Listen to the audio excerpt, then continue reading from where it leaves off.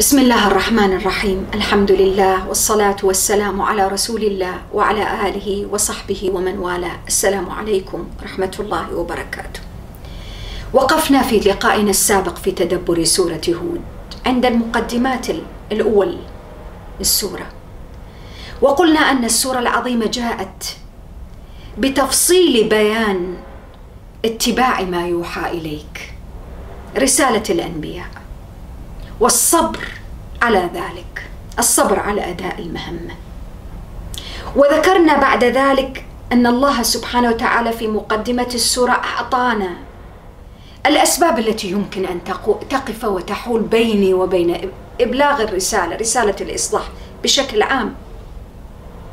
فربي سبحانه وتعالى في بداية بعد 10 آيات الأول أعطاني أشكال وأصناف المقاومة والعناد التي يمكن أن تأتي من قبل أولئك الذين يكذبون برسالة الأنبياء، ومنهم نبينا صلى الله عليه وآله وسلم.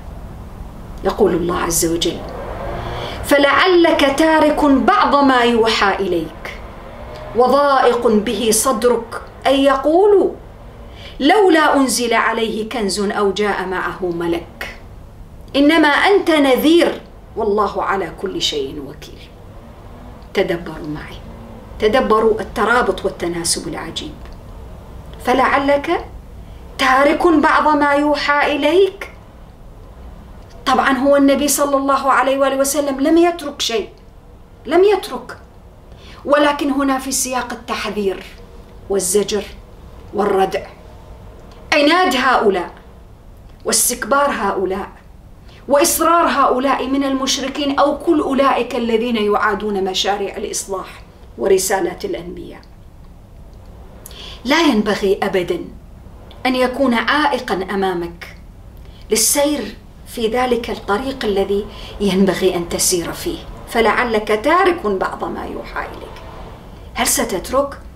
هل ستتخلى عن رسالتك لمجرد أنهم يقولون كذا ويفعلون كذا ويتحدون ويستهزئون ويسخرون منك؟ زجر. ما حدث ذلك من نبينا صلى الله عليه وآله وسلم. وتدبروا في الكلمات وفي اختيار الكلمات. تارك بالتنوين فهي اسم فاعل هنا، والمعنى فلعلك تارك ما حدث منه ترك، تحذير له من أن يكون ذلك الاستهزاء، الموقف العدائي من قريش، الموقف العدائي من رسالات الأنبياء، ممكن أن يجعلك تترك أو تفكر أن تتخلى ليس عن كل ما يوحى إليك، بعض ما يوحى إليك. تدبروا وتدبروا في الربط بينه وبين نهايات سورة يونس: واتبع ما يوحى إليك كله وليس جزءا منه.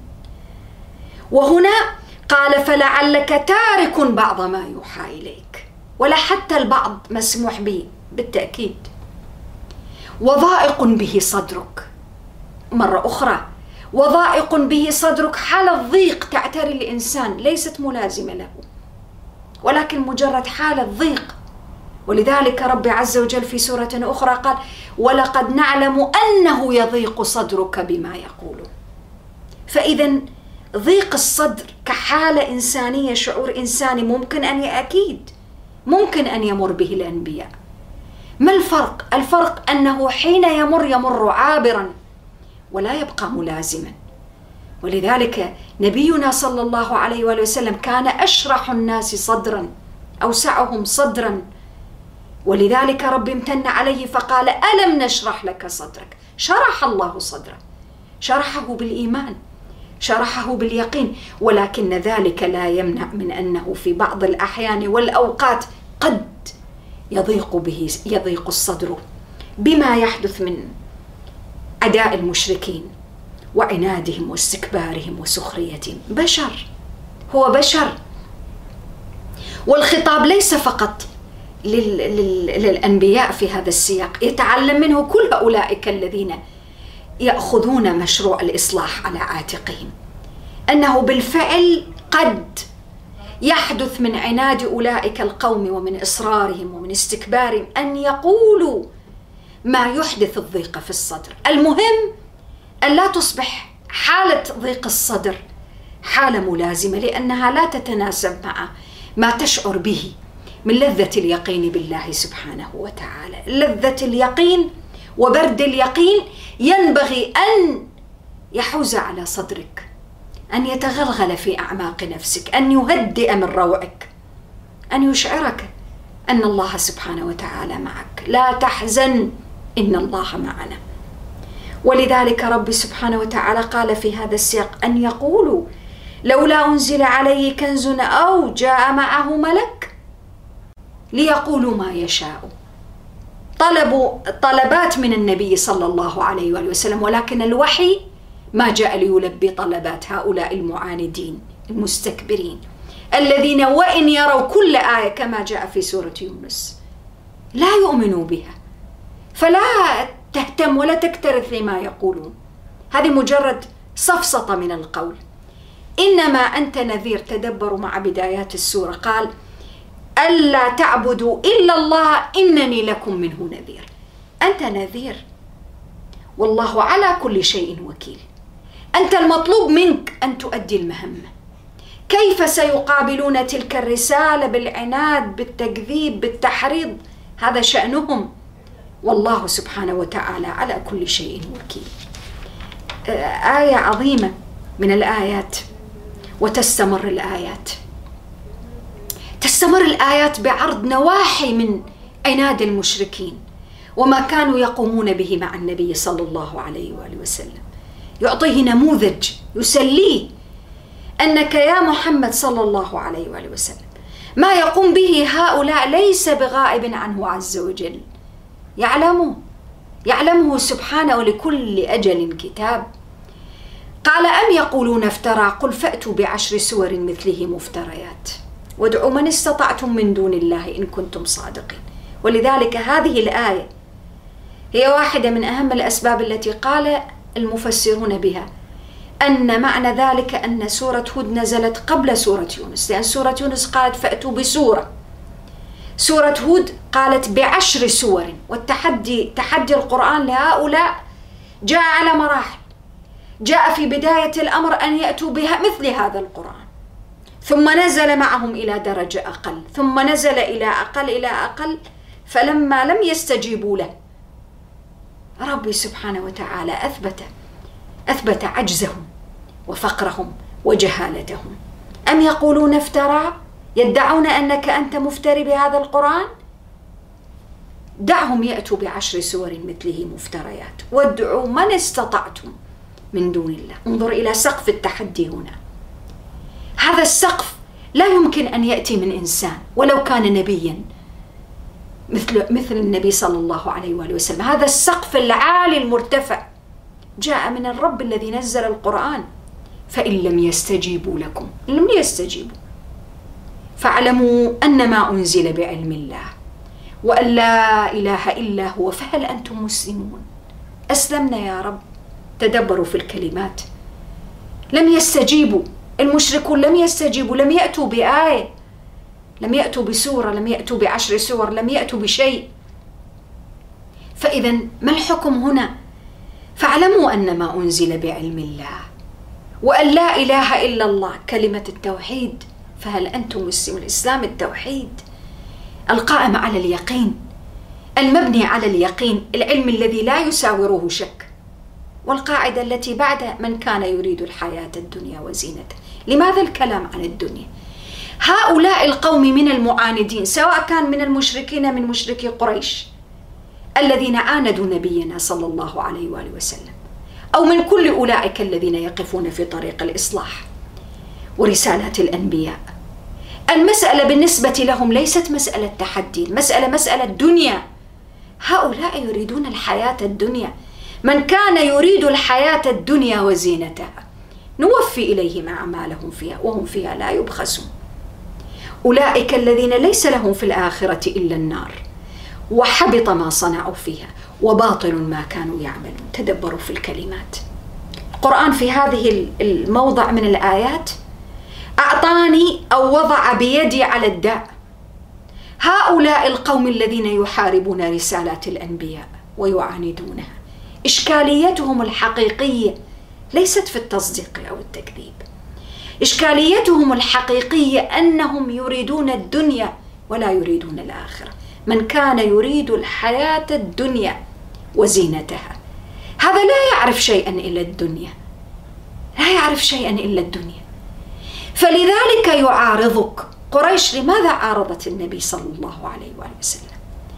عارضته لأنها شعرت أن في رسالته واتباع رسالته تهديد لكيانها، لوجودها، لسلطتها، لعنادها، لتكبرها، لاستعلائها على الآخرين. وهي هذه الأشياء بالنسبة إليها كل شيء، بالنسبة لها الزعامة، القوة، السلطة، المنعة، المال، الجاه، التفاخر، هذا بالنسبة لها كل شيء. هذا أنفاس الحياة بالنسبة لقريش. إذن هي الدنيا، هي الدنيا من وراء التكذيب. وتدبر معي في كل الناس الذين يقفون في طريق الإصلاح، أولئك الذين لا يحبون النهي عن الفساد. لماذا يريدون الدنيا بكل إحداثياتها؟ منهم من يريد المال، منهم من يسعى وراء السلطة، منهم من يسعى وراء الجاه، منهم تعددت الأسباب، وحب الدنيا واحد. أين الإشكالية في حب الدنيا؟ إذا وقف بالإنسان بعيدا عن خالقه سبحانه وتعالى. وذلك رب عز وجل قال: أولئك الذين ليس لهم في الآخرة إلا النار وحبط ما صنعوا فيها وباطل ما كانوا يعملون. الدنيا انتهت والآخرة هي التي ستبقى، ولكن هؤلاء ما عاد لهم نصيب في شيء، دنيا زائلة. وتدبروا معي في تلك المقارنة العظيمة. القرآن كتاب يضع الحقائق أمام الناس. قال: أفمن كان على بينة من ربه ويتلوه شاهد منه ومن قبله كتاب موسى. إنسان على بينة، هذا الكتاب، هذا القرآن يجعلك على بينة، يجعلك تسير على بصيرة. هو نور، هو هدى، هو بينة، يبين ويوضح الله سبحانه وتعالى فيه لعباده المؤمنين الحق من الباطل، الصواب من الخطأ، الظلام من النور، الليل من النهار، وإلا تختلط الحقائق. وكان من قبله كتاب موسى إماما ورحمة. تدبروا في القرآن كيف يعترف القرآن ويعلمنا أن نعترف بأصحاب الديانات الأخرى، بقوم موسى. لا يكتمل إيماننا إلا بالإيمان بالتوراة، التوراة غير المحرفة، كتاب موسى عليه السلام، كتاب موسى إماما ورحمة، أولئك يؤمنون به. ومن يكفر به من الأحزاب فالنار موعده، سواء من جاء بعد ذلك في المدينة من أولئك الذين ناصبوا نبينا صلى الله عليه وآله وسلم الأعداء اجتهدوا مع المنافقين ومع الكفار من قريش في أي شيء، في صراعهم معه ومع رسالته يوم الأحزاب وغير الأحزاب. فالنار موعده فلا تك في مرية منه. تدبر في الخطاب، تلك الأشكال والأصناف من الخطاب. سورة هود من أكثر السور التي حوت الخطاب المباشر لنبينا صلى الله عليه وآله وسلم. فلا تك في مرية منه، هو ليس في مرية، تحذير، كل هذا سياق تحذير في حال المستقبل. فلا تك في مرية منه إنه الحق من ربك. هو لم يحدث منه أي مرية، أي شك، أي أبدا أي اشتباه، لم يحدث. الكلام، كل الكلام، سياق الكلام عن حال المستقبل، نهي، تخويف، تحذير. لا تجعلك تلك العقبات التي تمر بها. أنت مررت بعقبات في مكة وهذه نهاية العهد المكي، وحين تنتقل بعد ذلك سينتقل إلى المدينة صلى الله عليه وآله وسلم. الطريق ليس محفوفا بالورود، ليس مفروشا بورود وزهور أبدا. الطريق أيضا فيه أشواك، فيه عقبات، فيه محن، فيه صعوبات. فلا تك في مرية منه. وهؤلاء ومن يجتمعون معهم من اليهود والمنافقين وغيرهم كما اجتمعوا يوم الأحزاب، لا ينبغي أبدا أن يجعلوك تحيد عن ذلك الطريق، طريق الحق. إنه الحق من ربك، هذا الذي أنت فيه حق. أين الإشكالية؟ ولكن أكثر الناس لا يؤمنون. وتدبروا معي، ذكرنا في مرات سابقة الأكثرية ليست قياس. بعض الأشخاص اليوم في زماننا هذا يجرون ويركضون ركضا وراء الأكثرية. الأكثرية تفعل كذا، أكثر الناس يأخذون ربا، أكثر الناس يفعلون كذا، أكثر الناس. الأكثرية ليست حجة على أحد، حجة على نفسها. الأكثرية ليست مقياس. أكثر الناس حين يقومون بشيء لا يجعل من ذلك الشيء مشروعا، لا يعطونه شرعية. العدد أو الأكثرية لا تعطي شرعية لشيء. ما الذي يعطي الشرعية؟ صحة العمل، العمل نفس العمل. ولذلك رب سبحانه وتعالى في الآية التي بعدها قال: ومن أظلم ممن افترى على الله كذبا. أكثرية، ولكنهم يكذبون على الله. أولئك يعرضون على ربهم ويقول الأشهاد هؤلاء الذين كذبوا على ربهم ألا لعنة الله على الظالمين الذين يصدون عن سبيل الله ويبغونها عوجا وهم بالآخرة هم كافرون. في كل زمان، في كل مكان، تأكيد يصدون عن سبيل الله. ولماذا يصدون؟ لأنهم يرون في ذلك الصد حماية لممتلكاتهم، حماية لما حصلوه من جاه، من مال، من شهرة، من أشياء مختلفة، من مكتسبات الدنيا. يرون في الصد والإعراض عن الله وعن سبيله حماية لمكتسباتهم الموهومة المزعومة. ولذلك رب سبحانه وتعالى قال: أولئك لم يكونوا معجزين في الأرض. ليسوا بمعجزين. إذن لماذا رب يتركهم؟ لكل أمة أجل. ولذلك قال في الآيات التي قبل إذا تذكرون قال: ألا يوم يأتيهم ليس مصروفا عنهم وحاق بهم ما كانوا به يستهزئون. الوعد بذلك اليوم، الوعيد ليس مصروفا عنهم. كل ما هنالك أن لكل أمة أجل، أن لكل أجل كتاب لم يحن بعد الأجل. فإذا ما حان الوقت أنا لا أستطيع كعبد كإنسان أن أستعجله. نبينا صلى الله عليه وآله وسلم بقي في قومه في قريش في مكة يدعوهم سنوات وسنوات طويلة. لماذا لم ينتهي الموضوع في شهر، في شهرين؟ لكل أمة أجل. ولذلك قال: وما كان لهم من دون الله من أولياء يضاعف لهم العذاب ما كانوا يستطيعون السمع وما كانوا يبصرون. تدبروا في الكلمات. كذلك في سورة يونس جاء الحديث عن قضية السمع. لا يسمعون، لا يبصرون، لهم قلوب، لهم آذان، لهم أعين، لا يسمعون، لا يبصرون، لا يفقهون. قال هنا: ما كانوا يستطيعون السمع وما كانوا يبصرون، ولكن هم كانوا يمتلكون الجوارح من أعين، من أذان، من قلوب، من عقول، ما استعملوها، ما استطاعوا. لماذا لم يستطيعوا؟ لماذا القرآن هنا نفى عنهم الاستطاعة؟ قال: ما كانوا يستطيعون السمع وما كانوا يبصرون. ليس لأنهم عجزوا عن استعمال تلك الحواس أبدا.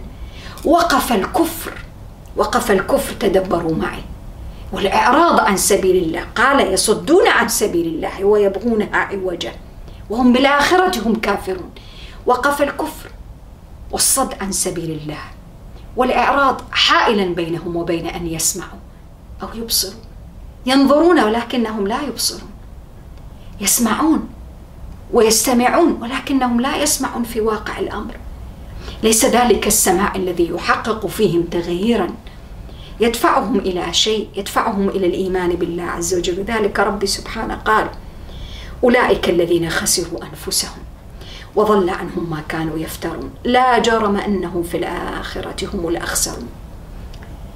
القرآن في هذا الموضع من الآيات يحدد لي من هو الخاسر الحقيقي. ليس الخاسر الحقيقي من خسر ماله، وليس من خسر جاها، وليس من خسر منصبا، وليس من خسر بيتا. كل شيء في الدنيا يمكن أن يعوض، وإن لم يعوض في الدنيا سيعوض لك في الآخرة. هب أنك خسرت بيتا، صحيح مؤلم، صح. هب أنك خسرت تجارة مؤلمة جدا، ابتلاء، صحيح. ولكن ربي سبحانه وتعالى يعطيك ويعطيك ويعطيك، وأعطاك بالفعل. خسارة الحقيقية أن يخسر الإنسان نفسه. وكيف يخسر الإنسان نفسه؟ حين يعطيه ربي سمعا فلا يسمع به آيات الحق، لا يسمع به ما هو في واقعه، ولا يسمع ما في هذا الكتاب العظيم. حين يهابه الله سبحانه وتعالى أعين فلا يبصر بها، لا يرى الحق ولا يرى باطل، ولا يعرف كيف يفرق بين ظلام وبين نور، ولا بين ليل ولا نهار، ولا سواد ولا بياض. لا يعرف كيف يفرق بين الصواب وبين الخطأ، بين الحق وبين الباطل، تلتبس عليه الأمور. خسارة حقيقية. فإذا بذلك الإنسان تراه ينفق فيما يضره، فيما يكون وبالا عليه، ولا ينفق مالا فيما يصلحه وينفعه في آخرته أو في دنياه. عدد من الناس اليوم تراه ينفق هكذا آلاف الدنانير وربما أكثر في حرام، في مخدرات، في ميسر، في خمر، في قمار، أشياء مختلفة وأشياء أخرى. ينفقها لأجل مصلحته. أترى تحقق مصلحة له عاجلة أو آجلة؟ إطلاقا. فيها هلاكه، فيها مرضه في الدنيا وفي الآخرة، فيها خراب بيوت، خراب مجتمعات، خراب أفراد وأسر. ومع كل هذا يصر عليها ويذهب إليها برجله. ماذا تقول عن هذا؟ ألا نقول عنه أنه خاسر؟ ولذلك قال القرآن: لا جرم أنهم في الآخرة هم الأخسرون. هم في الدنيا خسروا أنفسهم وضل عنهم ما كانوا يفترون. كل الافتراءات وكل أولئك الذين يزينون لهم الباطل ويرونهم الحق باطلا والباطل حقا، ضل عنهم ما كانوا يفترون. فإذا هم في الدنيا كانوا من الأخسرين، كيف سيكونون في الآخرة؟ قال: لا جرم أنهم في الآخرة هم الأخسرون. أصعب شيء في حياة الإنسان أن يخسر نفسه. ولذلك نحن بحاجة اليوم قبل فوات الأوان أن نفتح كشوفات الحسابات مع أنفسنا، أن ننظر في خساراتنا وفي أرباحنا. أعد الحساب ولكن من زاوية مختلفة. اقرأ حساباتك في ضوء القرآن، في ضوء آيات الكتاب. اجعل من القرآن نورا تقرأ فيه تلك الدفاتر، تلك الكتب، تلك الكشوفات والحسابات. استدرك ما فات، احسب الخسارة واحسب الربح، وتأكد تماما أن ما من خسارة أعظم من أن يخسر الإنسان نفسه ودينه وقيمته. قد يخسر الإنسان بثباته على الحق، كما النبي صلى الله عليه وآله وسلم بالمعنى المجازي للخسارة، لأنه ما خسر في واقع الأمر. ورحل معه كذلك المسلمون، تاركين المال والأولاد والبيوت والوطن. ولكن هل نسمي هذه فعلا خسارة حقيقية؟ لا. ضحوا، قدموا تضحيات، ولكن ما عند الله خير وأبقى. وما وجدوه بعد ذلك في المدينة وفي غيرها من أماكن في الدنيا أو في الآخرة أعظم عند الله أجرا وأبقى. إذن على الإنسان العاقل التاجر الحاذق الحصيف أن يحسب معدل الربح ومعدل الخسارة. أنت حين تثبت على الحق وتؤدي الأمانة وتبلغ الرسالة، ولا يقف شيء يحول بينك وبين أداء المهمة التي أمر الله أن تؤديها، أنت لست بخاسر شيئا أبدا. أنت لست بخاسر. قد يقول عنك من الناس من يقول أنك قد خسرت أرضا، خسرت مالا، خسرت منصبا، ولكنك في الواقع الرابح الحقيقي هو الذي يربح رضا الله سبحانه وتعالى، امتثال أمره. ولذلك ربي سبحانه وتعالى تدبروا بعد الآية التي تحدث فيها عن الخسارة، قال: إن الذين آمنوا وعملوا الصالحات وأخبتوا إلى ربهم أولئك أصحاب الجنة هم فيها خالدون. لا شيء يضيع. تضحيتك لن تضيع عند الله. دموعك، ضيق صدرك، آلامك، أحزانك حين يستهزئ من حولك بك، آلامك حين ترى الناس يفرون من حولك لمجرد أنك قلت كلمة حق، فانزعج الناس منك لمجرد أنك أمرت بمعروف أو نهيت عن منكر، فتطاير الناس من حولك عنك، وأصبحت في كثير من الأحيان وحيدا لعملك، وحيدا بقيمة رسالتك. لا تحزن، تدبر في هذه الآية: إن الذين آمنوا وعملوا الصالحات وأخبتوا إلى ربهم، الإخبات ورجوع القلب وامتثاله لأمر الله سبحانه أعظم الأعمال، أولئك أصحاب الجنة هم فيها خالدون. الدنيا زائلة والآخرة هي الباقية، فلا تبع ما يبقى وتشتري ما يزول. الدار الحقيقية هي الآخرة، فأحسن العمل في الدنيا لأنها دار العمل، ليبلوكم أيكم أحسن عملا. ومهما ضاع منك في تلك الرحلة فاعلم أنها رحلة مؤقتة، رحلة الحياة الدنيا. ولذا القرآن قال عنها: مثل الفريقين كالأعمى والأصم والبصير والسميع هل يستويان مثلا أفلا تذكرون. تدبروا في هذه الآيات المتناسبة، آيات العظيمة. مثل الفريقين كالأعمى والأصم والبصير والسميع. من الذي جعل ذلك الإنسان صاحب الأعين وصاحب السمع لا يسمع ولا يبصر؟ الهدى والكفر.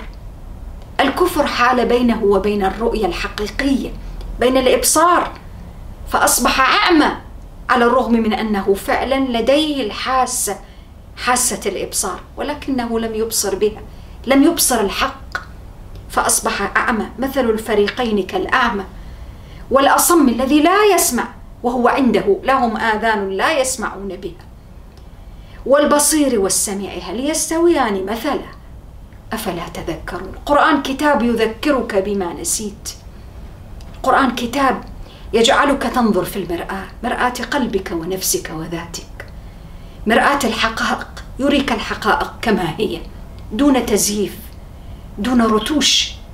يريك الخسارة، قد تكون الخسارة مؤلمة، ولكن المهم أن أراها قبل فوات الأوان. بهذه الآيات، آيات القليلة المعدودة بعد 20 آية بدايات سورة هود، ربي سبحانه وتعالى أعطاني كل هذه الحقائق قبل أن يبدأ شوطا جديدا مع رسالات الأنبياء. نلقاكم بإذن الله. السلام عليكم ورحمة الله وبركاته.